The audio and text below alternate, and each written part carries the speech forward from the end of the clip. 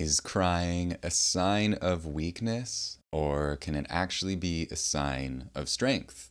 Can it just be a sign that someone is experiencing the beauty of life? I think it can probably be many, many things. And today, I just want to share my experience, my perspective, and I mean, I guess I'll let the cat out of the bag immediately that I don't think crying is a sign of weakness. I think that some of the most beautiful moments of my life have been accompanied by tears, either my own tears or the tears of the person that I'm sitting across from.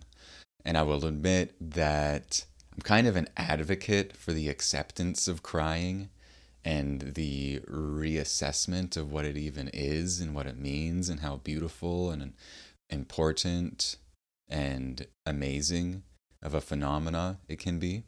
And the topic got stirred to the forefront of my mind because a while ago I joined the mailing list of a popular male influencer named Andrew Tate. Some of the people listening to this or watching this will be familiar with Andrew Tate. Some people won't. Essentially, at the moment, he's a very popular male influencer. He's a proponent of very traditional masculine values. And he's risen to prominence by saying kind of like offensive, outrageous, inflammatory things about men and women. And I joined his mailing list because I like to expose myself to ideas that are really different from my own. So, kind of almost as a joke, I joined Andrew Tate's mailing list to see what I would be getting.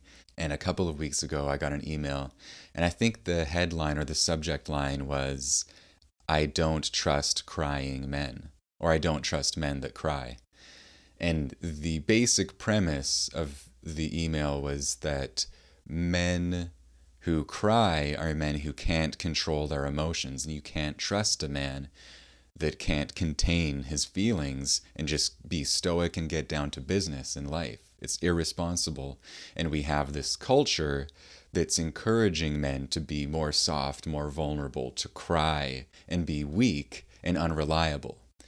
And it was an interesting argument and message to receive as a man who has spent years quite intentionally tapping into my vulnerability and turning towards the tears, letting myself fall apart and cry in the right circumstances where that's like a healthy, appropriate thing. Sometimes at least.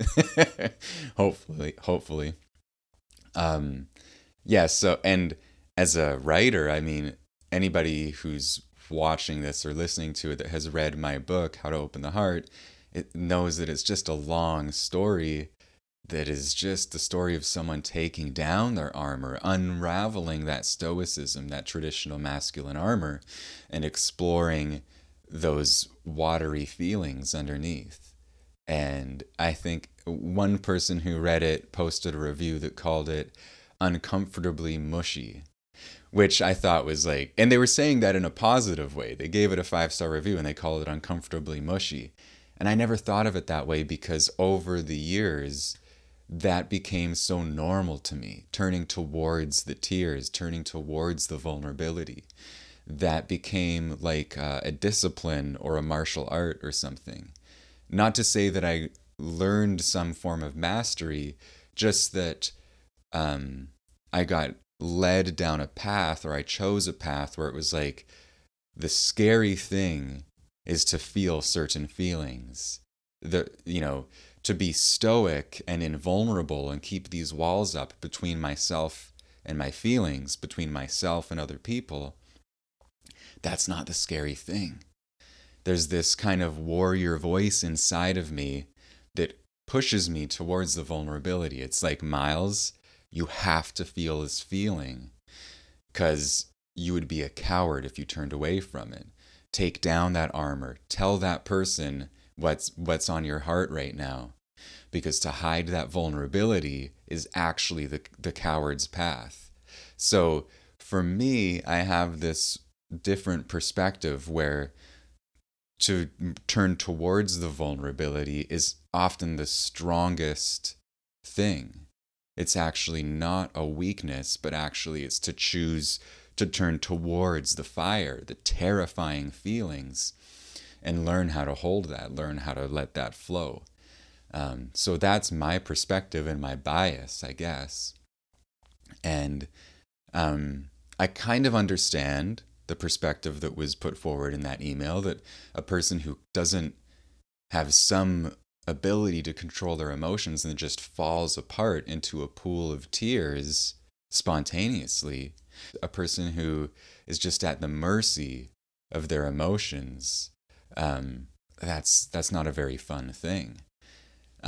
But my experience has been that by turning towards the vulnerability, the tears, the feelings in certain contexts, like within the confines of a certain type of relationship, or within the confines of a meditation session or emotional work or what have you, to let myself take down the guards and let myself into the vulnerability and the tears in those moments, I think it's made me more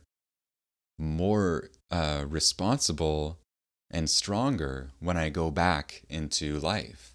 It's given me, it's like, instead of having all these unexamined feelings and this stoicism that's just like covering them up, um, I've learned that I can feel a range of emotion and come back to my center.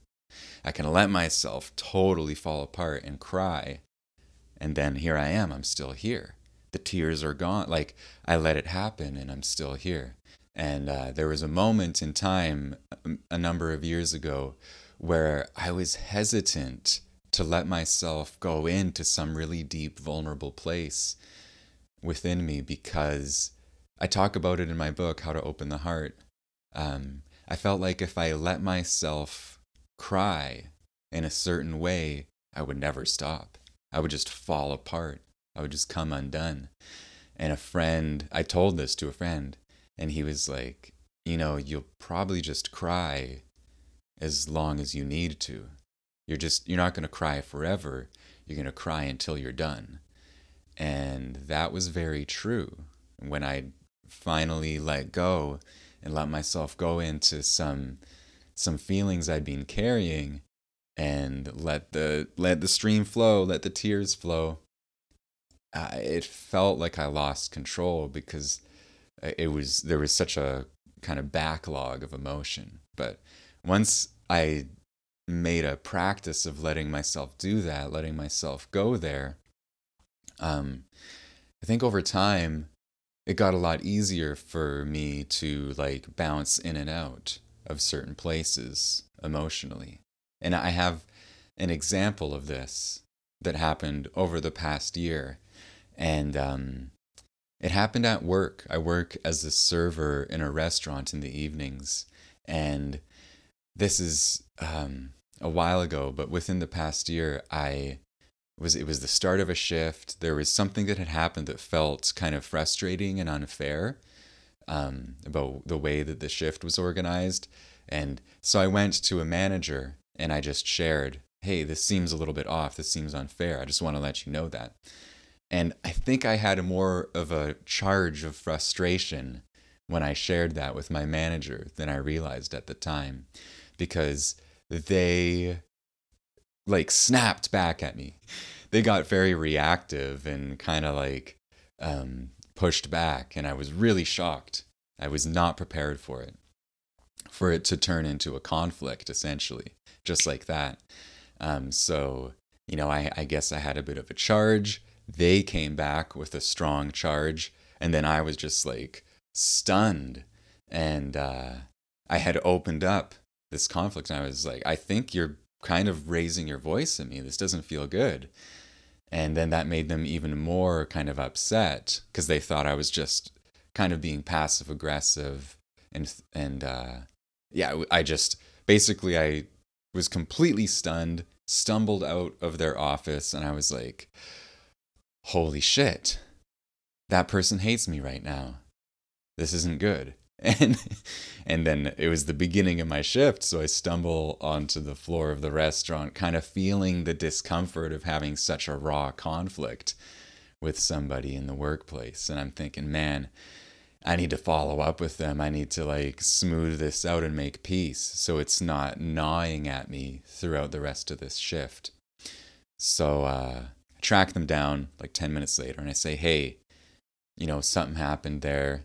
Do you want to talk it out? And is everything okay? And they were still really upset and they just started laying into me and saying, look, what you did there was not okay.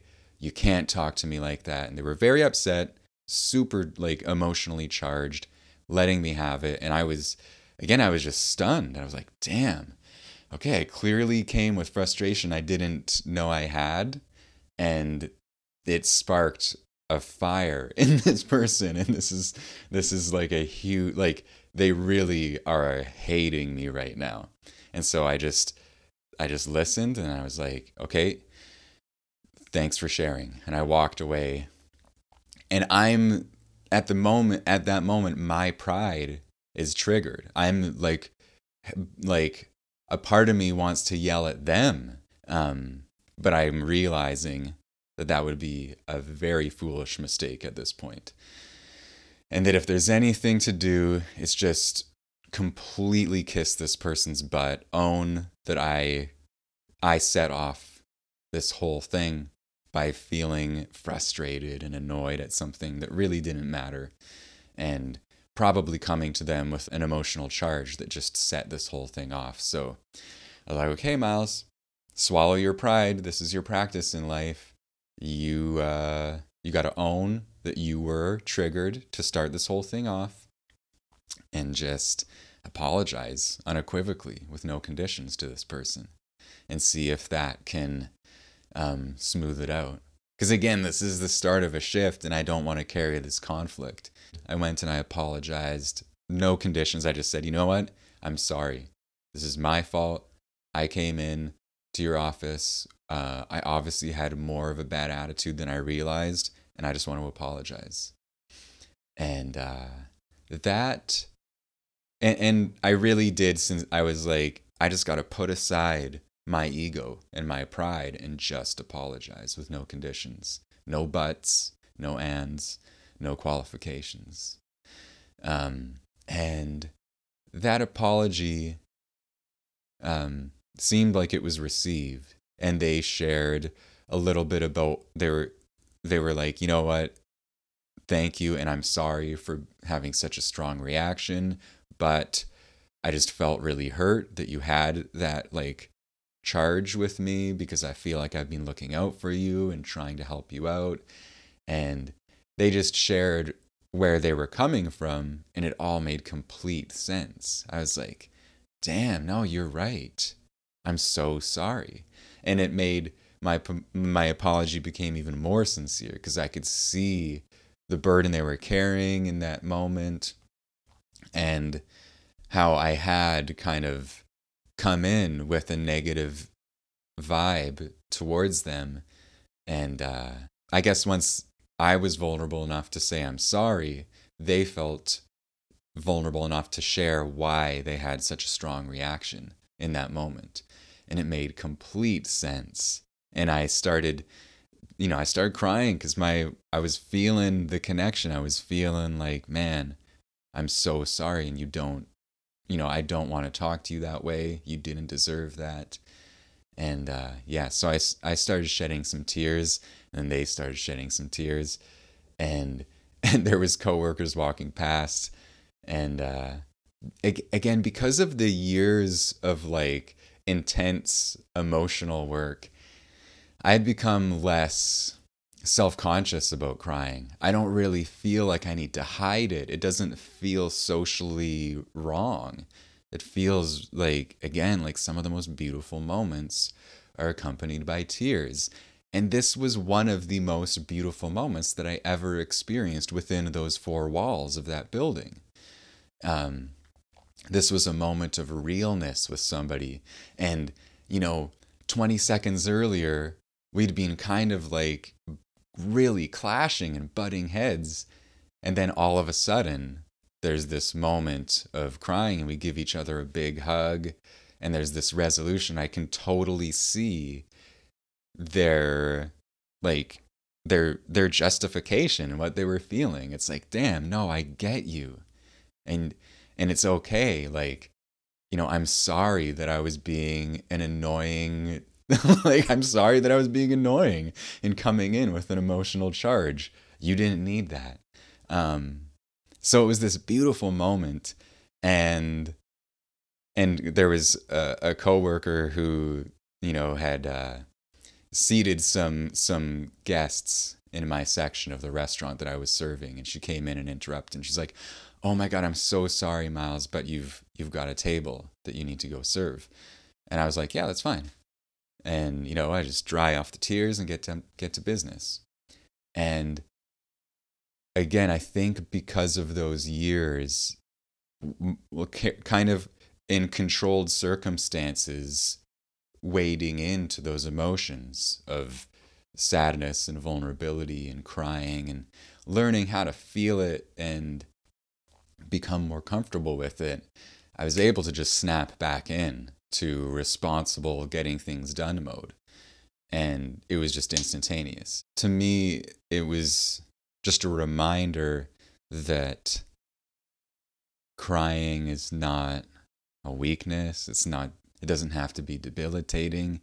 It can just be part of this kind of kaleidoscope of feelings that make us whole and that are part of a deep life.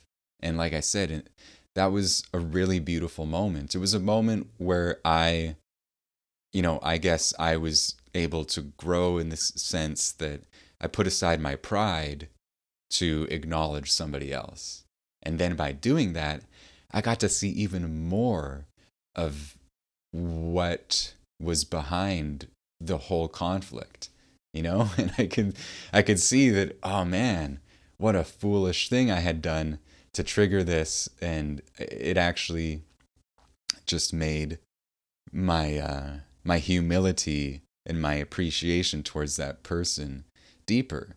and I don't think that the crying was in any way a weakness, although it's possible that in the past, in seasons of my life when I hadn't been going to that place of emotionality, I might not have been able to turn off the tap.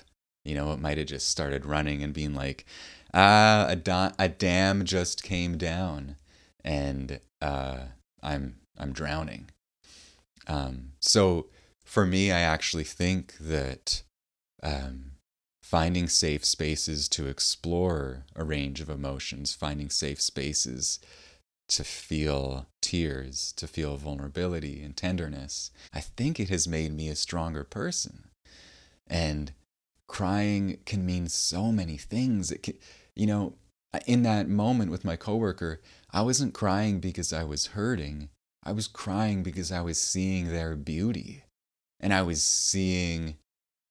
just feeling a connection and an appreciation, and the vulnerability in me that had gotten triggered at them.